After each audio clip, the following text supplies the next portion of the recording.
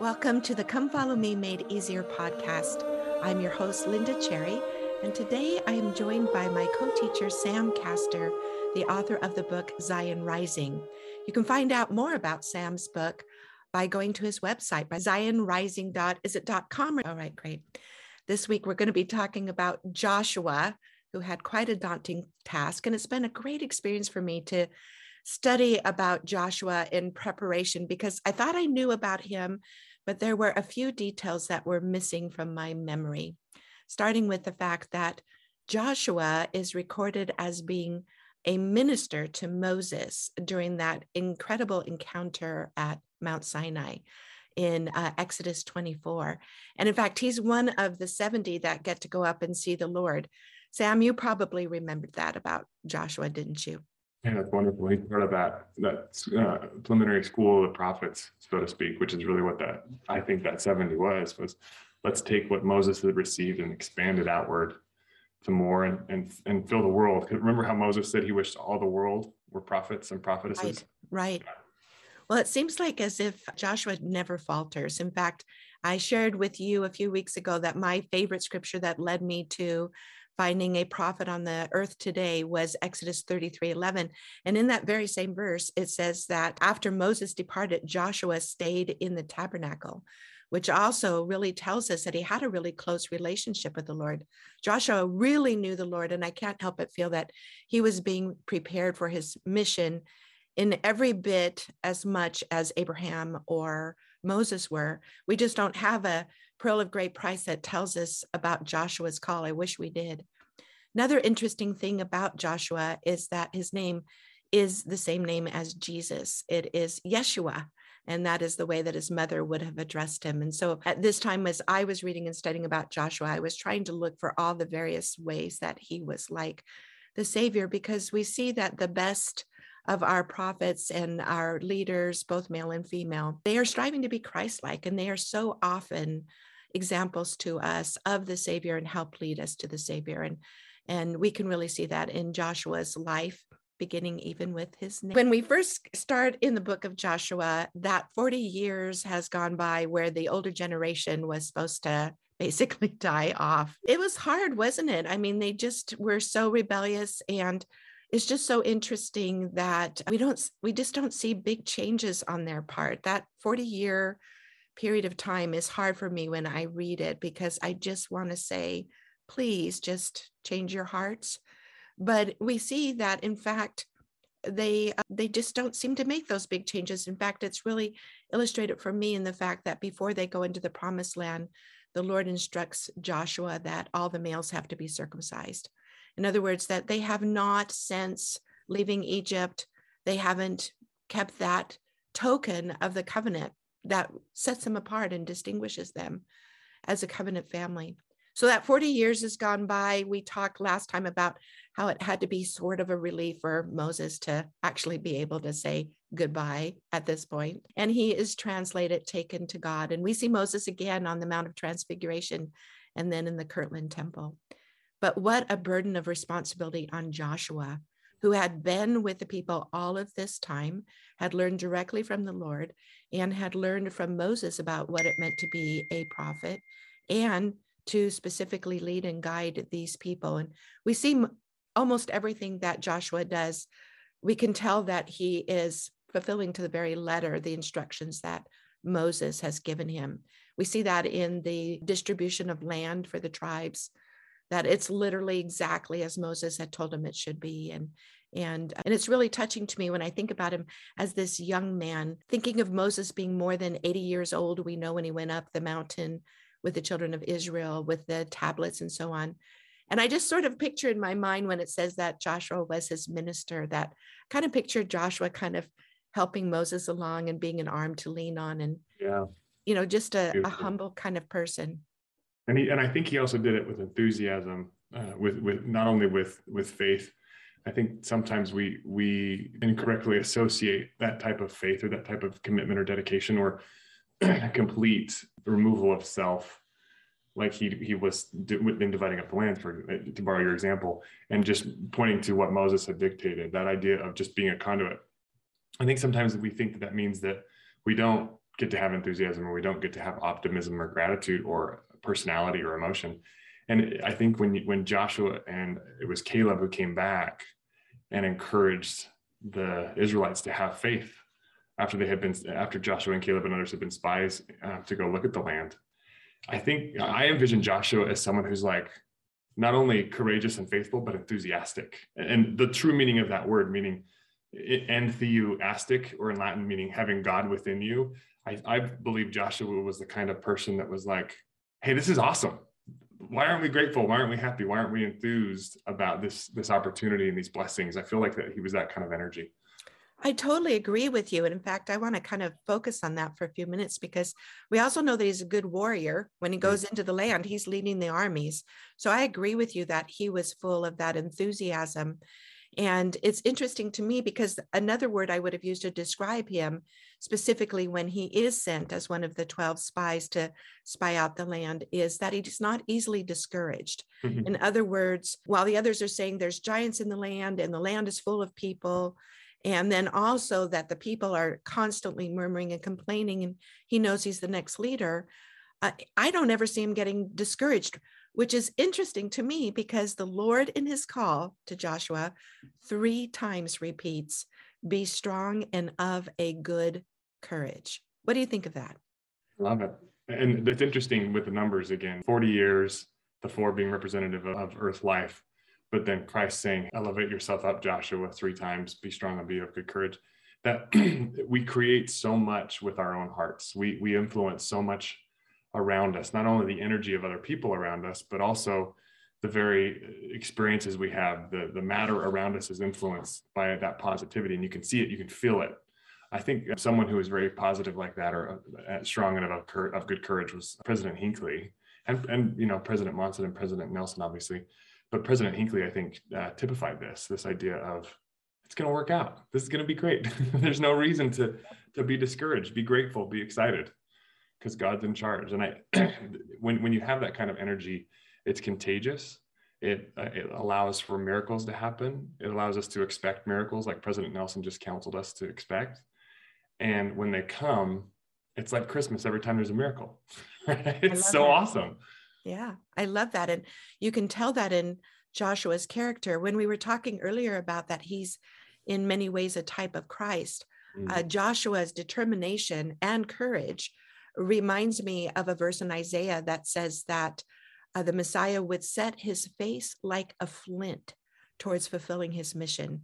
And we really see that in Jesus when he is on his way to his last week in Jerusalem. And he tells his disciples just straight up, I'm going to die. And they try to dissuade him. But just as had been prophesied by Isaiah, he set his face as a flint. He was going to perform that mission. And I sense the same thing from Joshua. At this point, after all of these years, nothing is dissuading him from fulfilling the word and will of the Lord. And it's such an incredible contrast, isn't it?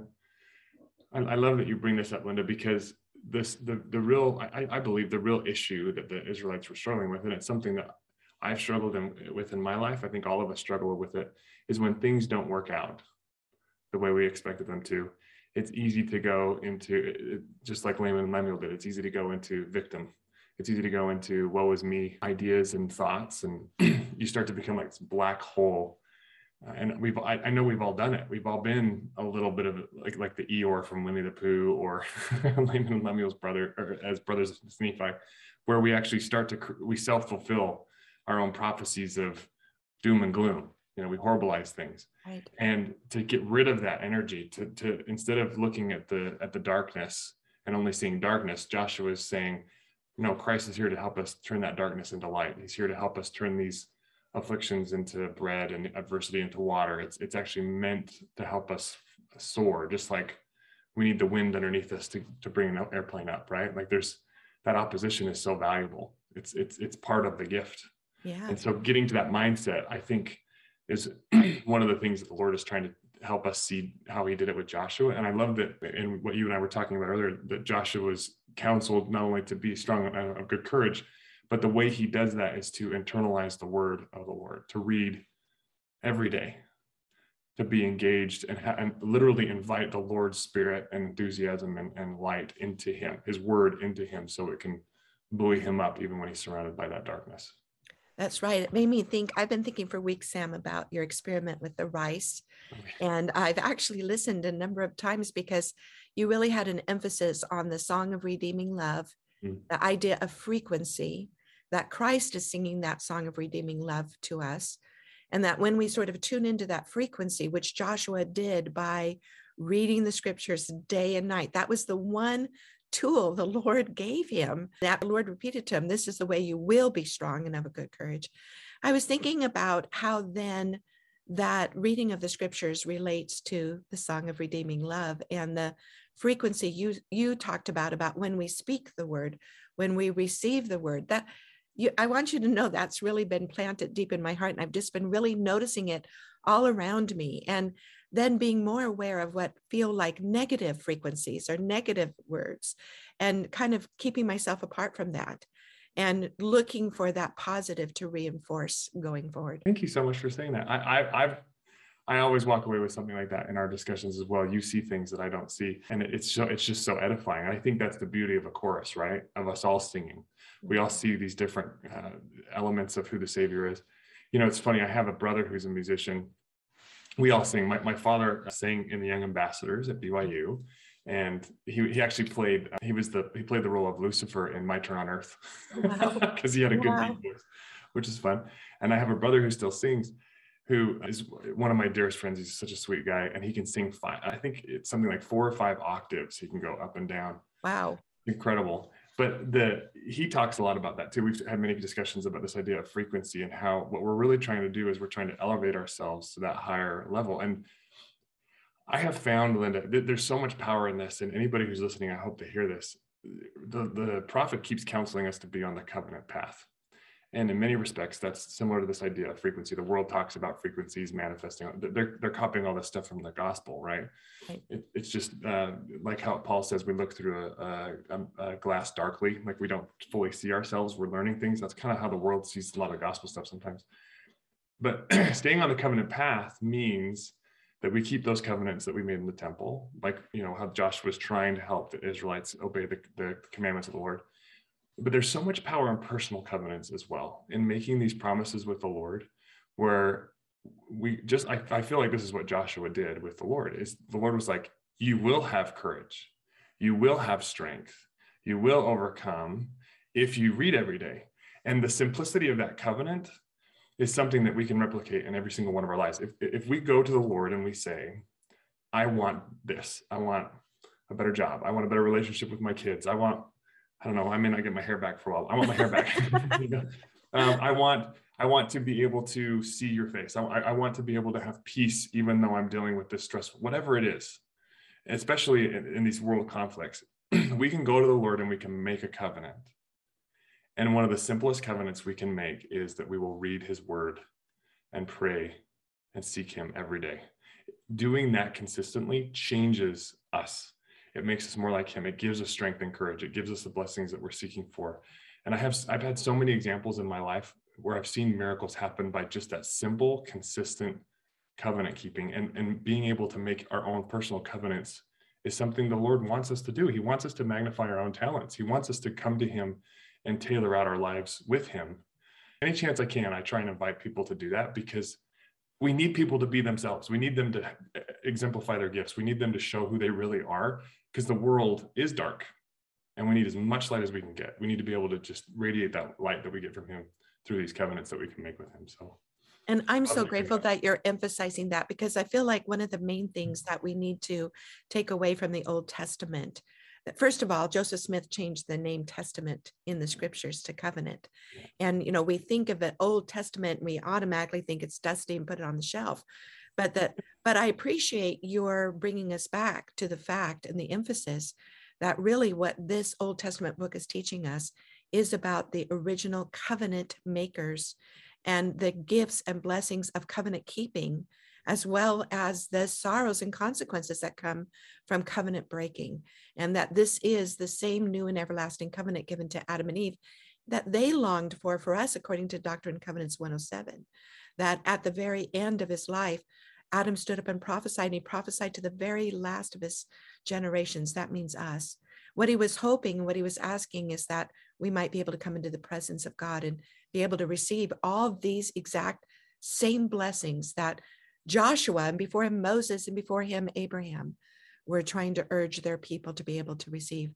One of the things that happens here in the book of Joshua are the signs of the covenant, or tokens of covenant making. So as you pointed out, we can make our own covenants with the Lord in addition to the covenants that we make at baptism and in the temple. And when we are baptized and when we're in the temple, there are certain signs or tokens that kind of remind us of the covenants that we have made. And maybe you have used some other little signs or tokens for yourself to remind you of tokens you have made. But one of the things that the Lord wanted the people here to do before they went into the promised land, and just as an aside, the promised land, the land he promised them, that despite all of the complaining and arguing and challenges, he's going to keep his promise. That the Lord asked the people to fulfill the promise that Abraham had made in their behalf, that they would be circumcised as a sign or token of the covenant.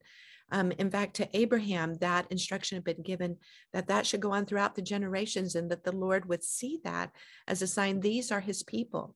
Now, another part of that sign is implied in Exodus 19, 5 and 6, when the Lord says, if you'll keep my commandments or my covenant, you'll be to me a peculiar people.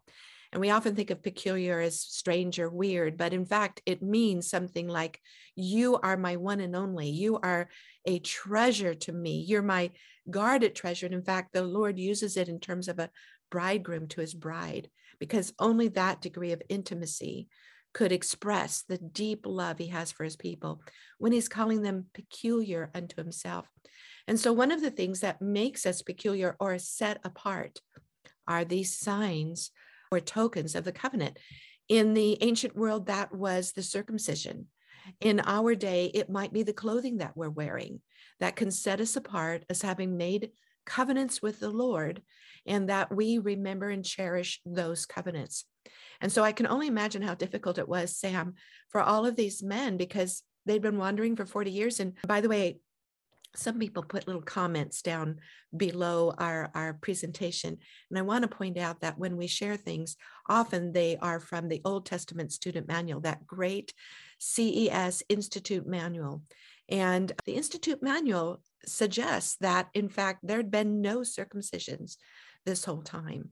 So we have people that might be as old as 40 who are now going to be circumcised. But again, just remembering they're setting themselves apart unto God as a covenant people, because they're about to go into a land of idol worshipers and people who actually still also mark themselves as belonging to their idols. This might be a form of tattoo, or also cutting of the flesh in other areas to set themselves apart as belonging to those idols. And so this is a physical manifestation of an inward commitment to their covenant. Amen. Well, and I love that you have such depth of knowledge on this, Linda, because of your book, Redemption of the Bride, which highlights this idea that the Lord is trying to help us become his, and that intimacy and that connection. I love that. And one of the outward symbols of an inward commitment, just in the symbol of marriage, is a wedding ring, right? Mm-hmm. This idea of a band. Having that circle around our finger tells the world, I'm committed, I'm connected to someone else. And that circle of circumcision is a similar idea, but there's also this deeper commitment that is manifest by sacrifice, consecration, where you're literally cutting away, removing away what the world would say is valuable. You know, if I'm deciding to get married, I'm not going to go be promiscuous. I'm not going to go have multiple relationships. I'm committed to my wife, who I love, and that's where I'm at. That I've let go of those worldly things.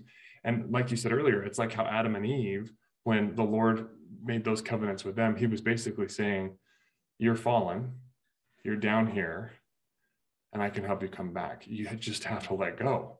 You have to let go of the stuff that's down there, because it's going to trap you unless you let it go. But in letting it go, you prove your divinity. In sacrificing, you prove your commitment to holiness. And and, dividing away or pushing away that dust, like we talked about last time, then I'll make room for you to receive the gold. And there's something beautiful about that commitment. And can you imagine these 40-year-old guys getting circumcised? Deep pain in the desert. In the desert. Yes. No antiseptics. No antiseptic. Well, yeah, or maybe something, but that didn't work very well. Yes. When Abraham was circumcised, how quickly did the angels come? Almost immediately, right? The next day. If there's anything in our life that we need to cut out, that we need to remove, that's the invitation, is let it go so I can open your heart to receive what I want to give you. It's beautiful. Thank you for pointing that out. Later, Ezekiel will say, really what I want, or what the Lord wants, is for us to cut away or circumcise our heart. Yes. Cut away from our heart anything that's in the way, the blocking our relationship with him. Now, I do want to mention that I think that another interesting symbol of the circumcision is, as you've already pointed out, your commitment to your wife. One of the beautiful promises of the covenant is eternal seed, eternal increase. And I think that this is a very visible symbol of helping, I would think, to keep the law of chastity, with this sense of, because of the covenant, we're an eternal family. And because of the covenant, our children will be with us for eternity. And in fact, we will have children on the other side. I mean, what an incredible thing, and how different than most Christians believe or picture the afterlife to be. But this sense that we can consistently and constantly be progressing, learning, and even having families is an incredible blessing. So again, just like your wedding ring, this sign of the circumcision was this promise of all that's inherent in the covenant blessing. So love that. I love that. And I also want to be super sensitive too, to anybody who wants to be married or who has been married and is not. I think that's what's beautiful about this, is that Christ is saying, I will give you everything. Yeah. If you have a wound over that, if you have heartache or loss or, pain or whatever it is, the Lord is saying that he knows that, and that he's assuring us that he will give us more than we can ever possibly imagine. The bounty is just waiting for us. Thank you for bringing that up. And it makes me feel like there perhaps is someone who's going to be hearing that. So I want to add my testimony to yours. I have been sealed in the temple, and I'm currently divorced. And I have absolute assurance and faith in the gift and blessings of the priesthood, and that I have those blessings available to me. I believe that I am sealed to Heavenly Father's family. I'm sealed into the family of Israel.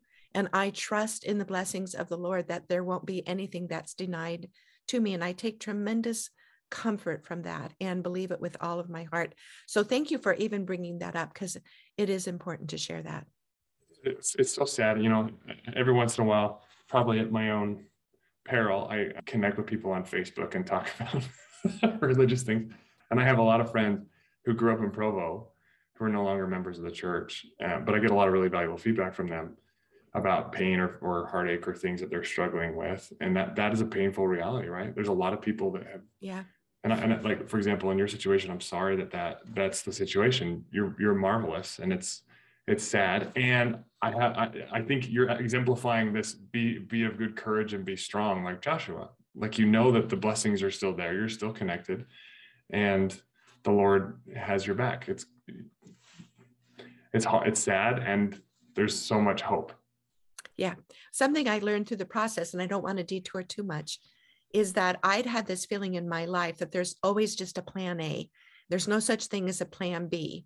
And that, in fact, if plan A fails, then basically you failed. So this was one of my greatest learning experiences in my life. It was very difficult, by far the most difficult thing I've experienced. But I really learned firsthand how much the Lord is with us in creating a beautiful life. And I've thought so often about the scripture where Jesus said, I have come that they might have life, and that more abundantly. And so I realized in my own journey that he wanted to give me an abundant life. And the only thing that was really kind of holding that off was me and my feelings, either of I don't deserve it, or my inability to see that he was offering me something and embrace it. And so I do definitely know there are many plans, but that the Lord does create those lives, those plan Bs or Cs or whatever they are, I know that he creates them with us, and it's not like a consolation prize. The Lord wants us to have joy, just like Lehi taught us. And I know that for myself. And so I'm grateful. So to return to Joshua, when I have to piggyback off that for one second. Adam and Eve, remember, God is counseling, and he's like, hey, if they eat the fruit, then plan B is Christ. And this symbolism of Joshua and Moses and these 70, and Moses is trying to get everyone to come up the mountain. Right. I think sometimes that, at least in my perspective and experience, because I've been there with you, I've had lots of plan Bs. And lots of awesome plan A's that have worked, but a lot of plan B's that are disappointing and discouraging. And I think sometimes we think that the Lord is only at the top of the mountain. Oh, yes. We have to get up to the top to be able to see him. But I know he is in the valley. Sam, I had an experience just before my divorce occurred where it was like this little sort of mini dream. I'm not sure I want to call it a vision, but it sort of was. I was awake. I haven't had an experience like that before. But suddenly I just saw myself falling, and I saw myself falling into this deep, very deep, cavernous, dark pit. And the fall was long, long, long, long. And just before I was about to hit the bottom, I felt the Savior catch me. And he put his arms around me. His chest was to my back and his arms were around me. And my first thought was, wait, you're not supposed to be down here. You're supposed to be up top. And I heard him whisper in my ear,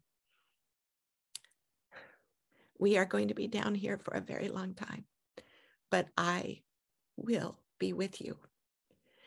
And it was such a powerful experience for me. As I mentioned, it happened just before the news of what was going to happen with my divorce. And I took tremendous comfort from it the whole time, because I'll be honest with you, I was in that pit for a very long time. But I did know that the Savior was there, and I learned so much, because I did always think he should be at the top and pull me out. But I learned so much more by having him be in the pit with me and come slowly out of the pit with me. I learned so much more to have that deep relationship. Thank you for sharing that. I can only imagine he is in the pit, and he understands it. In fact, I think sometimes because he understands, because he stood under, he descended below all things. Yeah. I believe that he's there more often, and he's in the broken, he's in the wound, he's in the sorrow. And if we're willing to see him and recognize that he's right there feeling it with us, and that he's right there to help it not become a permanent scar or a permanent type of damnation to our progression, that's the beauty of the Savior. He overcomes. Like how he says, our walls are continually before him. Yeah. He breaks through those walls. He helps us if we're willing to receive him. And thank you for sharing that. That's very tender. Well, kind of illustrating this point and underscoring it for the Israelites, that the Savior was with them.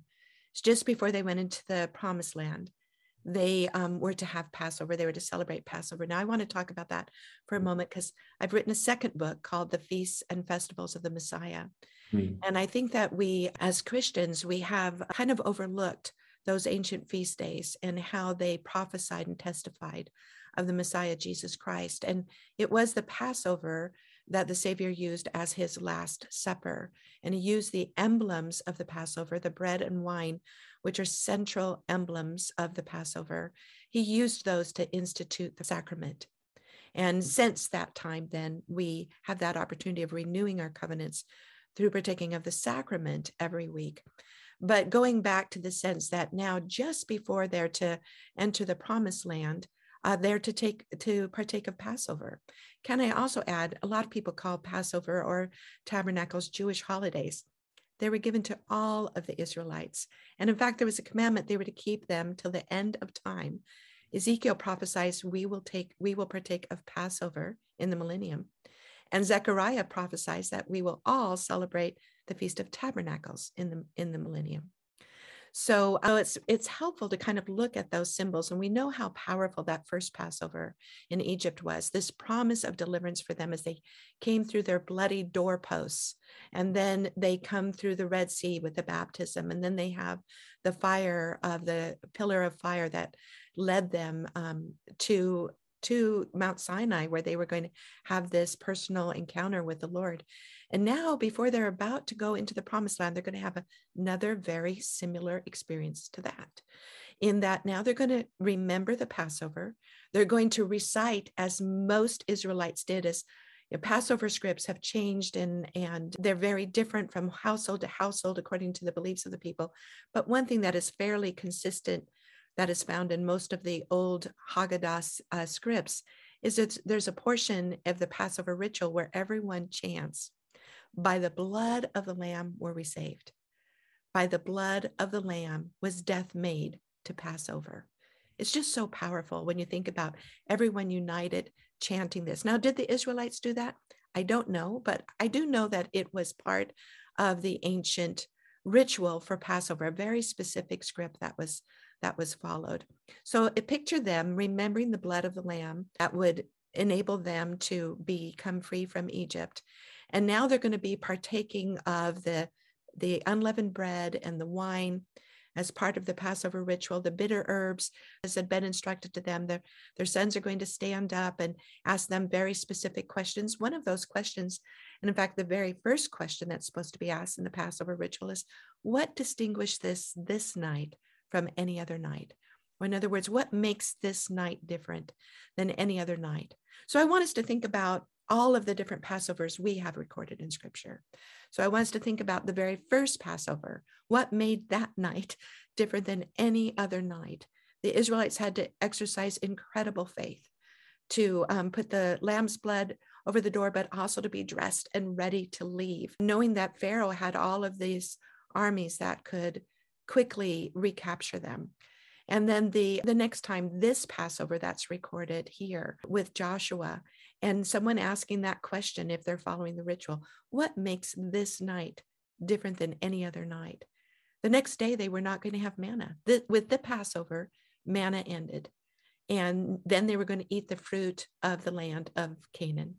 And so this great miracle they'd had of the bread from heaven is now going to end. What makes this night different than any other night as they're about to now cross the Jordan River? And I'll let you share that story in a minute. Then we go to Jesus at the Passover. And it's believed by many, many scholars. My favorite one is Alfred Edersheim, a Jew who became a Christian and has recorded many of the ancient traditions for us and how they are exemplified in Christ. And in fact, both Elder McConkie and Elder Talmage quote Alfred Edersheim extensively, but many scholars, in addition to Edersheim, say that they believe that John, as the youngest apostle, would have stood up and asked that question that night. What makes this night different than any other night? Well, that night was going to be the fulfillment of all of those Passover promises, that the Lamb of God was going to give us life and atone for us, that death would pass over his people. It's just kind of always constantly awe-inspiring. Sorry for the emotion. It always works that way on me. So I think about this sort of anticipation in each of those Passovers, including this one with the Israelites about to make their way into Israel, that they keep the Passover. And with that Passover, even as we renew our covenants with the sacrament, I believe that they were renewing their covenant through the ritual of the Passover before they go into the land. Beautiful, and I love that. And there's just like the ring, God's one eternal round. He has bookends to things. The symbolism continues; it rolls forward, and when Joshua parts the river so they can cross their own dry land. There's so McConkie once said the best symbols, I think it was his son Joseph said, the best symbols don't end, right? They continue to have depth. And the symbolism of that dividing being tied to when Abraham cut the animals in half and walked through that cut, that separation, the Red Sea, Joshua, the Mount of Olives, when Christ comes again and divides the Mount of Olives to liberate the Jews in the last final redemption through the Messiah gate. All of this symbolism is continually reminding us back to what we talked about at the beginning, that the Lord is saying, let go. Let me cut out. Let me make a covenant, or a cutting. It has the same root word in Hebrew. and show you that I will bring you through the wound. I will bring you, like your beautiful story, I'll bring you out of the dark valley up to the peak. And he does it again with that river. And I hope people take just a minute to think about this, like what this really would have looked like, or what the Red Sea really would have looked like, or what the Mount of Olives, like imagine that experience where this thing that's supposed to be powerful and immovable divides, separates, the river stops, the oceans, parted and opened up. There's something so powerful about this. And of course, the God who created the heaven and the earth, the God who has done these mighty miracles, of course, he's going to do something glorious like this for those that are willing to believe him, that are willing to keep the Passover, for those that are willing to expect a miracle. His miracles are awesome.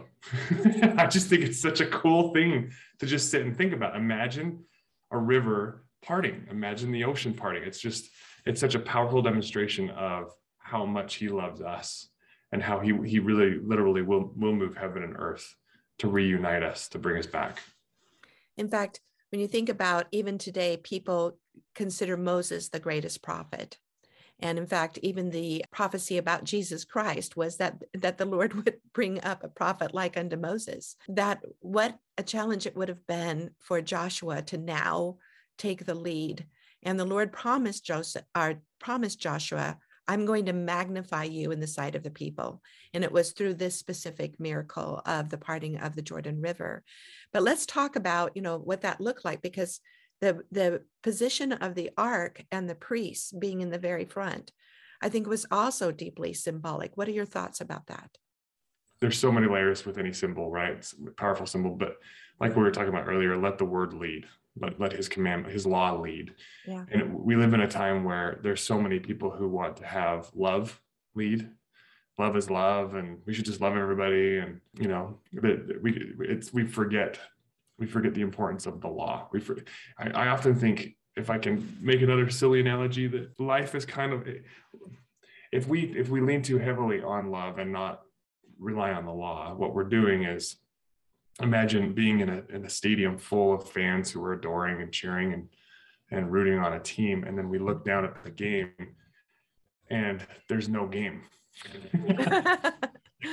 Because without laws, without boundaries, without rules, how do you have a competition? How do you have a game?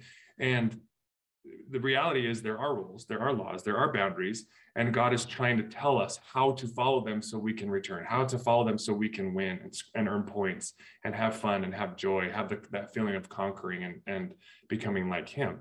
And the other reality is we're all on the same team, right? And we can realize that when we have his law, his word in our hearts and in our minds, leading us in our paths. I really like that visual, especially because they are going into a land that is inhabited, and not only inhabited, but big cities like Jericho. Oh, yeah. And that the ark is playing such an important role, even in the fall of Jericho's walls, of circling Jericho once each day for 7 days, and then 7 times on the 7th day, with the priests blowing their trumpets. But the point is being made, they are not entering in this land by their own might. And in fact, every time they try to conquer the others by their own might and power, they fail. But that the only way they're going to be able to enter into this land is by the will and might of the Lord, the power of the Lord. Back to your lesson that we had a few weeks ago about the power of the word, that Moses was instructed to use the word. And the word is in the ark. I love that. And so that it's illustrating to the inhabitants of the land, as well as to the Israelites, none of this happens unless we're a covenant people keeping our covenant, and unless it's the will of the Lord and the Lord does it for us. And so I think it's really powerful in regard to Jericho specifically. I don't know if you've ever been, I've been to Jericho. And it's such an interesting thing because it was such a powerful city and so important for this sort of weaponless, warless, battleless city to fall, for setting the tone for what all the rest of the people are going to end up thinking, including sweet Ray Harlot, who said that the Spirit had told her that these people were led by the Lord and that they were going to take Jericho and they were going to take the city. So without any fuss on her part, she hides the Israelite spies and asks them if they will protect her and her family when they actually do take the city. And so after this amazing event of circling the city, blowing the trumpets, the priests dressed in their priestly robes, the Ark of the Covenant going before them, the city falls, and the Israelites keep their promise to her. Now, as a woman, it's really meaningful to me that Rahab is listed both as a harlot and she is listed in Christ's genealogy in Matthew 5. In fact, interestingly enough, 5 women are listed by Matthew. And I want to backtrack just a moment and remind everyone that one thing Matthew is known for is he's always wanting to point out prophecy. He will, throughout his record, say, and thus it was fulfilled, the words of the prophet Isaiah, and so forth, is that Matthew's really an Old Testament lover. And he really wants to help us to understand the divinity of Jesus as an eternal being and as God. So how interesting that of all the different accounts and record keepers, it's Matthew that includes the 5 women, each of them with a questionable background. The first being Tamar, who was Judah's daughter-in-law. And then we have Rahab, who ended up marrying Salmon from the tribe of Judah. And it's recorded that she's the mother of Boaz. And I'm thinking, if not the mother, perhaps the ancestress, but thinking about Boaz, who is also stands in as a type of a Gaol or a redeemer in what he does for Ruth. So we have Tamar, we have Rahab, we have Ruth, we have Bathsheba, who David stole away from her husband, and then we have Mary. All of them who history has recorded with questionable reputations. And yet the Lord names them and holds them as his beloved ancestors, those who have gone before. His redeemed. Yes. Yeah. They're redeemed. We don't have very many stories of women in the scriptures, and a lot of times we have a hard time interpreting them. But I think that I would put Rahab in the same classification of the woman of the well. The woman of the well, we all are quick to call a sinner because she's had 5 husbands. The person she's married to now, or the person she's living with, she's not married to.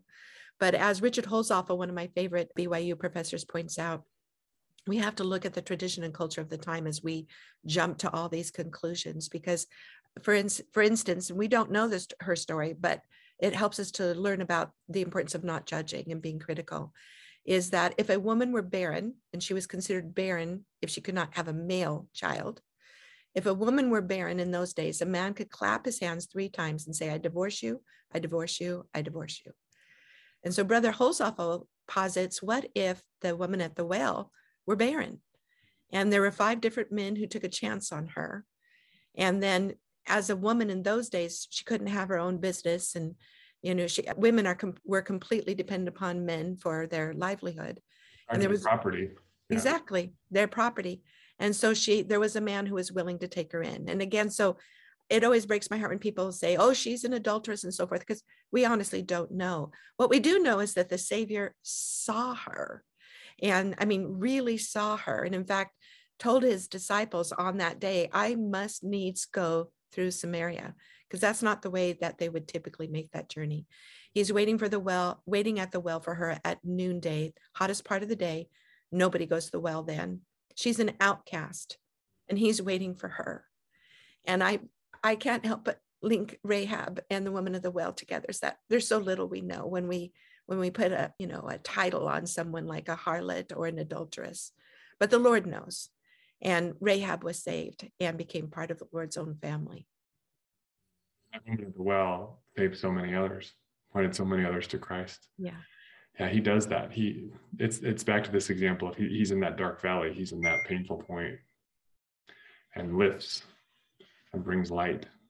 I love that. See, that's the kind of I didn't know that about the woman at the well. I didn't know that it was at noon, but it makes sense. That she would be an outcast. That she'd be avoiding people, and the Lord cuts through that judgment, that self-judgment, that self condemnation. It's beautiful, and he invites us to come to him and receive all of the blessings that he has in store for us. Speaking of blessings, and I know our time is short, let's go ahead and talk about Joshua fulfilling the commandment that, first of all, Moses had received from the Lord, that as they go into the promised land, 6 of the tribes are to stand on one mountain, Mount Ebal, and 6 are to stand near the other mountain, Mount Gerizim, as they travel through the valley.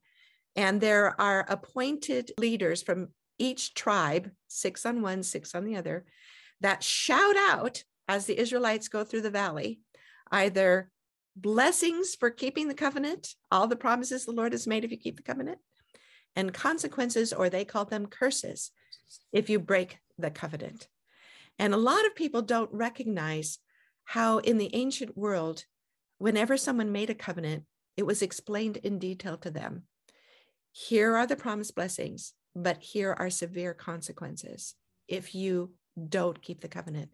And I think that today, I think we've sort of tried to polish things up. In fact, we had someone write a comment on our podcast that when we quoted the scriptures as saying that Moses wasn't allowed to go into the promised land because he'd struck the rock and said, I gave you water. Someone had written under that God was not petty and that we had misconstrued that.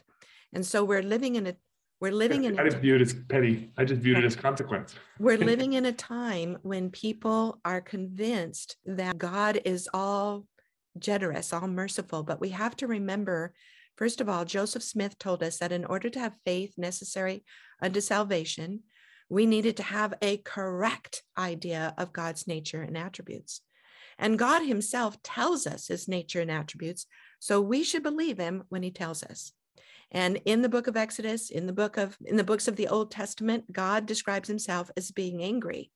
And by the way, he does in the Doctrine and Covenants as well, which is interesting to me because people will so often say, I don't want to read the Old Testament, that's a different God. But certainly, even in the very first section of the Doctrine and Covenants, the Lord describes about that we are having strong consequences coming on us for breaking covenants. And the truth is, it's only fair, just, and merciful to tell us, if you do this, this will happen. And if you do this, this will happen. It's back to the game, right? Us cheering in the stands. What are you cheering for if there's no rules? What are you cheering for if there's no fouls or there's no way to earn points? Right? There has to be rules. Yeah. There has to be law. And law is like, it's funny, but like, for example, the law of gravity, right? Unless you have the law of gravity, you can't fly. And there are people that will curse that law and say, or God's laws that feel like gravity, that feel like they're designed to keep us down, but they're actually designed to help us soar. They're designed to help us rise up to his level. And unless we obey them, that's interesting. I didn't know that someone had made that comment. It's too bad too, because I think sometimes we all do it for ourselves, right? We excuse our indiscretions. Speeding. I have a habit of driving quickly sometimes when I'm trying to get to something, or maybe saying, oh, it's not that big of a deal if I don't brush my kid's teeth one night, stuff like that. But the reality is there's still a consequence. You're still going to get a cavity if you don't brush your teeth. And so we're here to learn that. We're here to learn the cause and effect. We're here to learn the opposition. And God would not be a loving God if he just told us not to worry about the consequences. Parents who tell their kids, it's okay, you don't have to go to church, it's okay, you don't have to read your scriptures, and create excuses for their kids, damage and cripple their kids. Yeah. We have to see the reality. It's true. And I also have been trying to point out to my friends in classes lately that the consequences are truly, honestly merciful. So for example, when we get to a certain point, we will see that the Israelites are scattered. And there are so many that have said, this was a great blessing to all the world, because this is the way that Abraham's seed went to all of the world. Even when we go back to Mount Sinai and the Lord is angry because of the golden calf and they lose the Melchizedek priesthood, well, they receive the Aaronic priesthood, which had the ministering of angels, which basically the Lord's saying, okay, you're not ready to be in my presence yet, even though I invited you to, but I'm not turning my back on you. I'm going to give you an angel to lead you, is what we read in the book of Exodus, which is under the ministration of the Aaronic priesthood. In addition, then he provides the tabernacle and the temple, You guys weren't ready yet to come directly into my presence on the mountain. Here's a way you can practice. And so we really need to have a deeper understanding. Number one, as you've mentioned, so that we can be better parents. But we need to have a deeper understanding of what it means to make a covenant and how we have blessings and or consequences. Father Lehi was very clear about that, and we don't seem to be offended, that when he was describing what would happen on this promised land. Yeah. For those who would keep the commandments, we'll be blessed and prosper. But the minute we start electing political leaders that are false and aren't following God, what did Lehi tell us? We'll be swept off the land.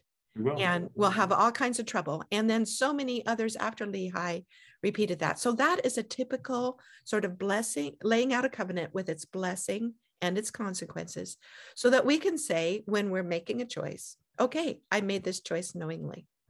Love it. And I think it's important to recognize, to kind of bring it back to this dark valley. He's in the dark valley and at the peak. It's important to remember that the chastisement or the cursing, like even the cursing that was given to Adam and Eve, was meant to be an invitation back. It was meant to be a blessing. But if you take it deeper, you recognize that Christ is paying for that. That's right.